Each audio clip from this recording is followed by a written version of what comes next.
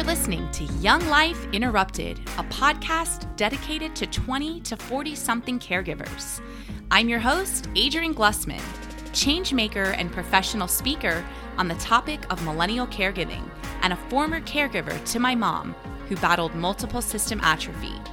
I'm a former corporate gal turned entrepreneur with a passion for filling a huge need I saw during my 10-year care journey, that finding your tribe and connecting with them regularly is essential, and that resources exist for caregivers, but not tailored specifically to young ones. I help young caregivers find community and connection to support them through every step of their care journey. Now, I'm ready to share stories, insights, and tips with you here week after week. Caregiving at our age is your unfair advantage. So if you're looking for support, you're in the right place. Let's kickstart today's episode.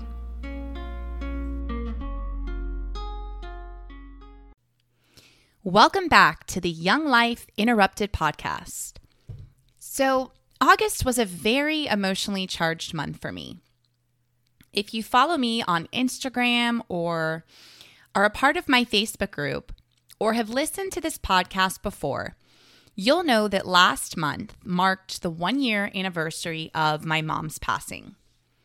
I actually did a special episode on August 26th to honor the 1-year passing that you can go back and listen to learn more.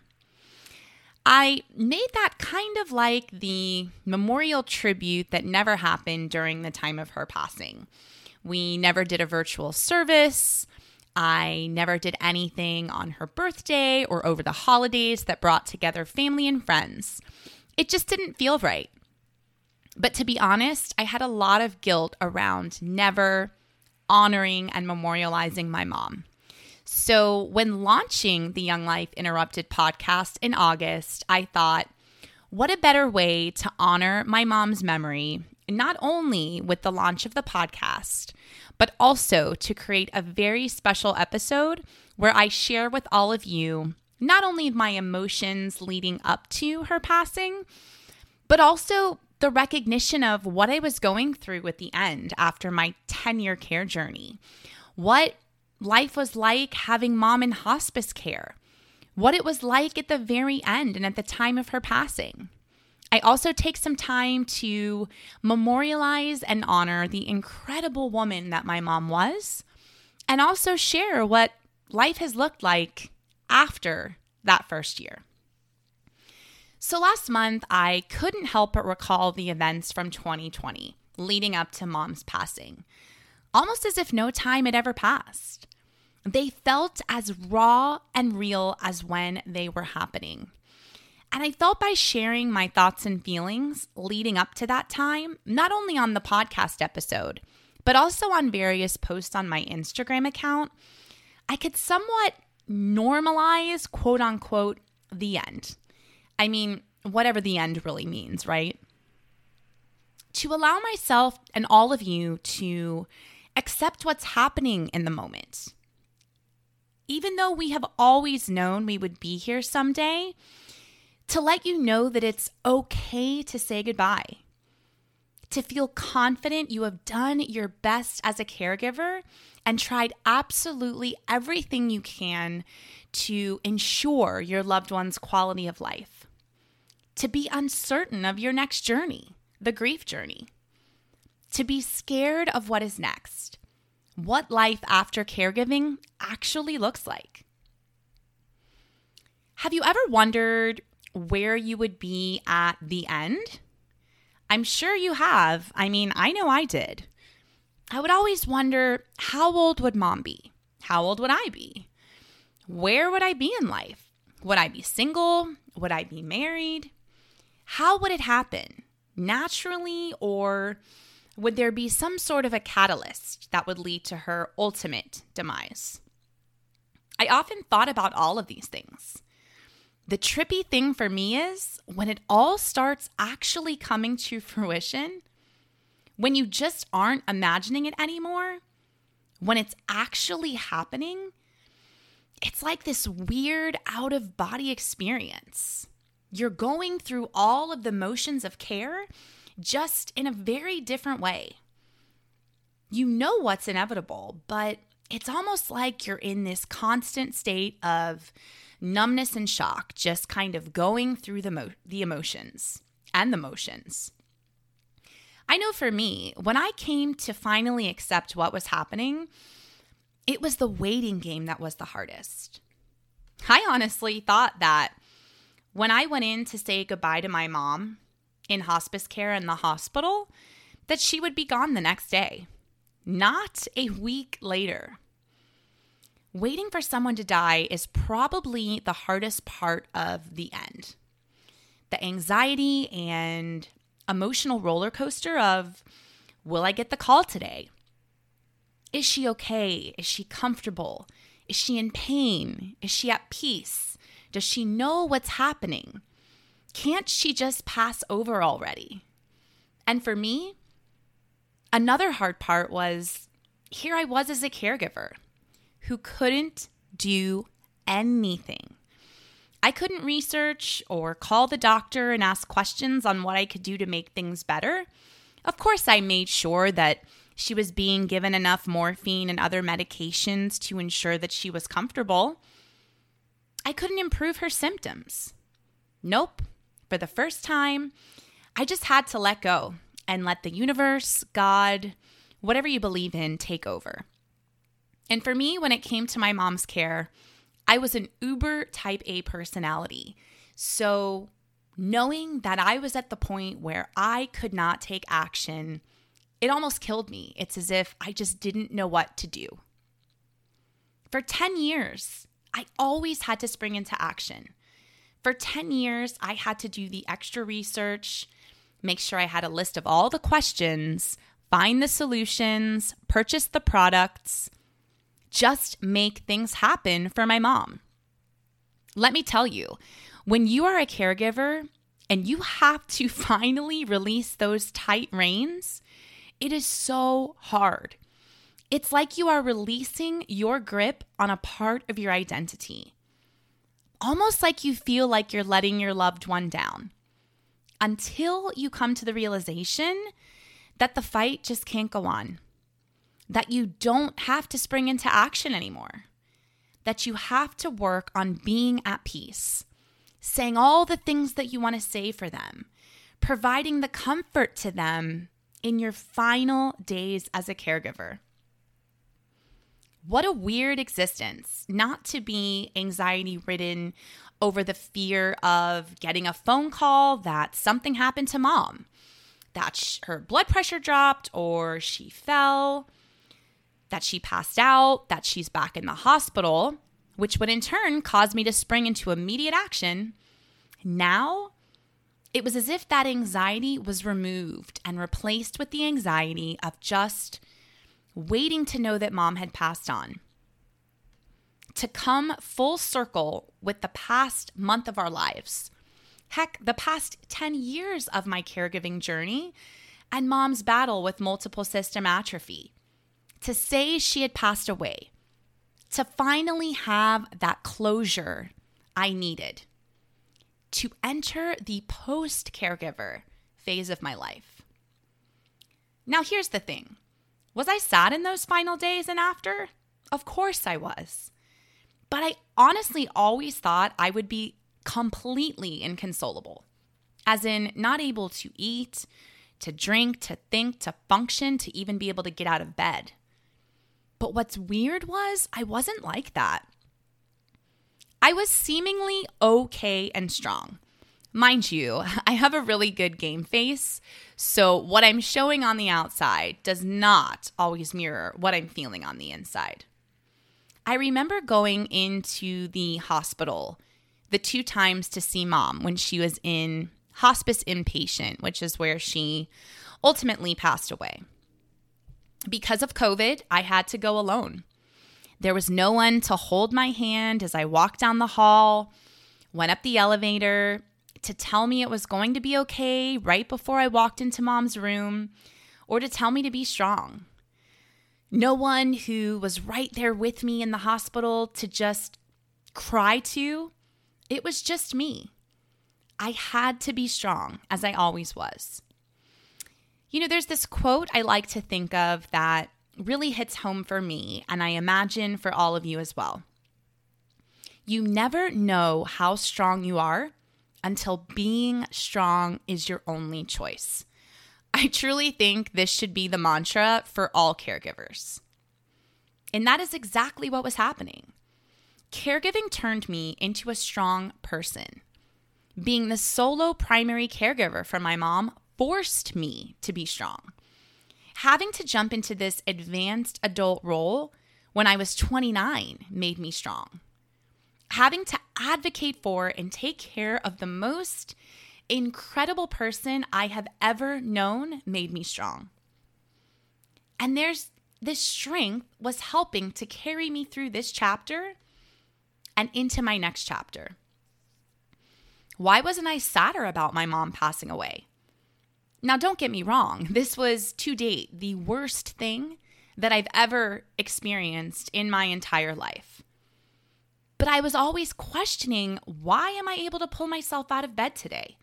Why am I able to eat and drink and be around other people? Why was I able to move on with my life? And the answer finally came to me in 2 words: anticipatory grief. Now, throughout my 10-year care journey, I had never heard this term. But boy, when I did, it explained so much of why I was feeling like I did in the days leading up to and after my mom's passing. I remember I first heard the term from the hospice chaplain who would reach out to check on me in the days leading up to mom's passing. She explained to me that anticipatory grief, or grief that occurs before death, is common among people who are facing the eventual death of a loved one. Yet, while most people are familiar with the grief that occurs after a death, also known as conventional grief, anticipatory grief is just not often discussed. And I'm here to say it absolutely needs to be. I only thought grieving happened after they pass. I had no idea I had already been experiencing grief cycles throughout the 10 years that I cared for my mom. Now, grief before death definitely isn't a substitute for grief later on. And it won't necessarily shorten the grieving process after death occurs.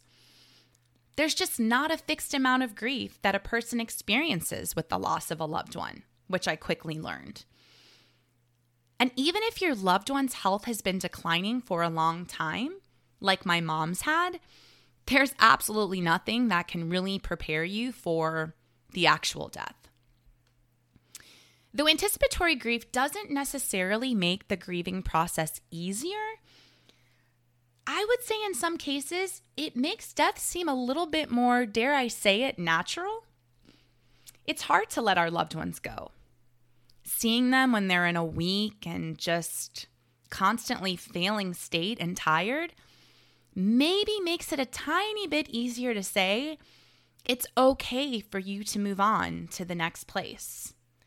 I remember that's one of the things that I repeated to my mom while she was transitioning. It's okay, Mom. It's okay to go.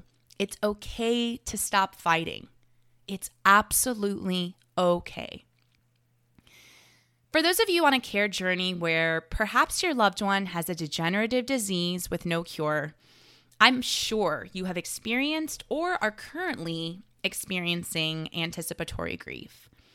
The emotions that accompany anticipatory grief are similar to those which occur after a loss, but can be even more like a roller coaster at times. Some days may be really hard. Other days, when your loved one seems to be doing okay for them, you may not experience grief at all. In this newfound revelation of wanting to understand anticipatory grief, I did some digging to try to help explain all of the emotional ups and downs I had experienced during my care journey. Sadness and tearfulness, with the tears rising rapidly and unexpectedly. Fear, not only for their death, but also the changes associated with losing them. The irritability and anger that I was pretty frequently experiencing, the loneliness about not feeling that it's socially acceptable to express anticipatory grief, a strong desire to talk to someone, anyone, who might just understand how I felt and listen without judgment, which is why I imagine all of you have sought out resources like this podcast. Living in that constant state of heightened anxiety all of the time that the next shoe is going to drop. Guilt. While you long for your loved one to be free of pain, you fear the moment that that death will actually happen. You may also experience survivor guilt because you'll continue on with your life while they won't. You may find yourself extremely concerned about your loved one, and this concern can revolve around emotional or spiritual or physical issues. A rehearsal of death. I know I visualized what it would be like to have my mom gone. And also physical problems such as sleep difficulty and possible memory problems.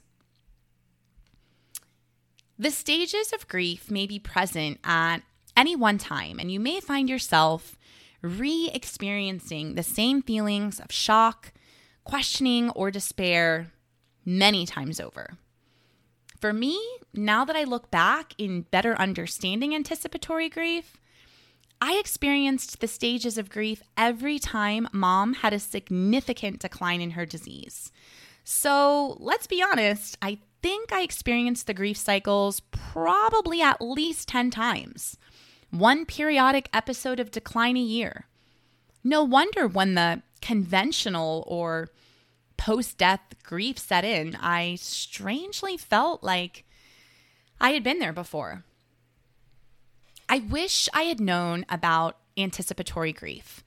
Now, I'm not saying it would have changed the trajectory of how I felt and coped during my care journey, but having some better understanding and coping mechanisms in place that I could implement at every stage of decline would have definitely better prepared me for that next stage of decline and the cycle of emotions that were to come along with it. So, for those of you who are currently in an anticipatory grief cycle, here are some ways you can work through your feelings. Allow feelings of grief to help you prepare. Take time to examine unresolved issues between you and your loved one. Say what needs to be said. And if your loved one is still well enough, settle legal and financial matters and have those really hard conversations about end-of-life wishes. Educate yourself about what to expect. Learn about your loved one's condition.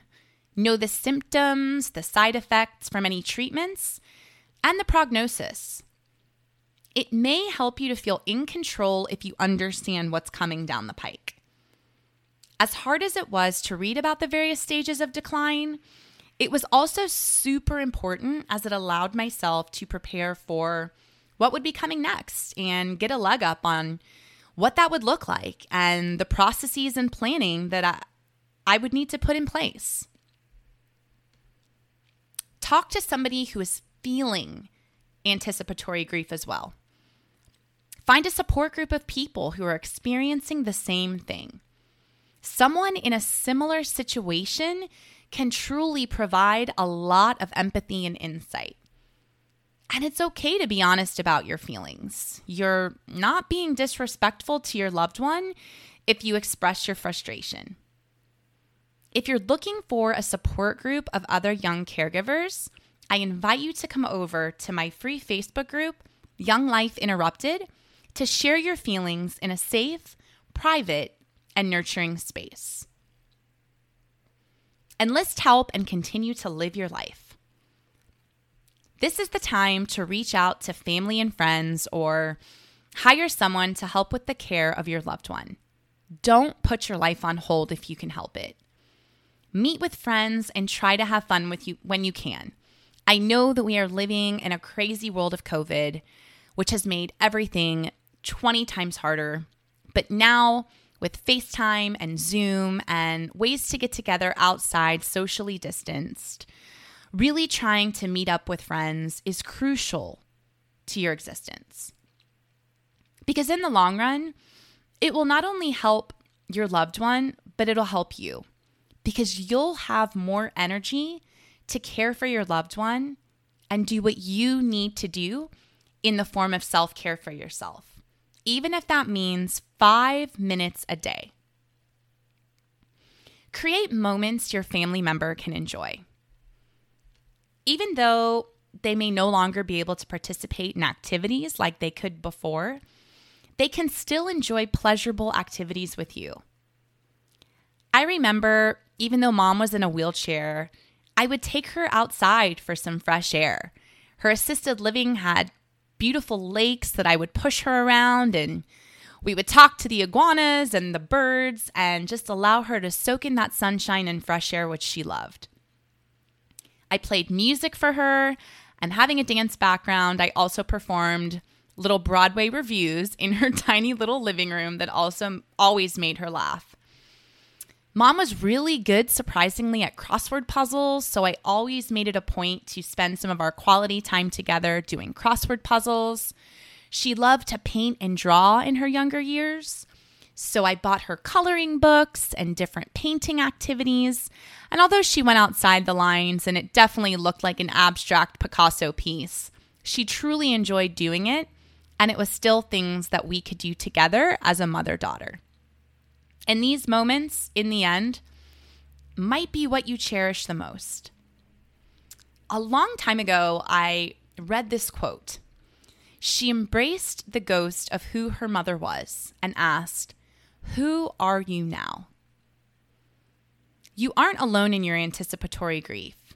In fact, I hope that if you've never even heard of the term before listening to this episode, that all of the things you have been feeling can actually be tied to a concrete term. That there are so many others experiencing the same thing too, and that hopefully, with this newfound knowledge, you can help manage the grief.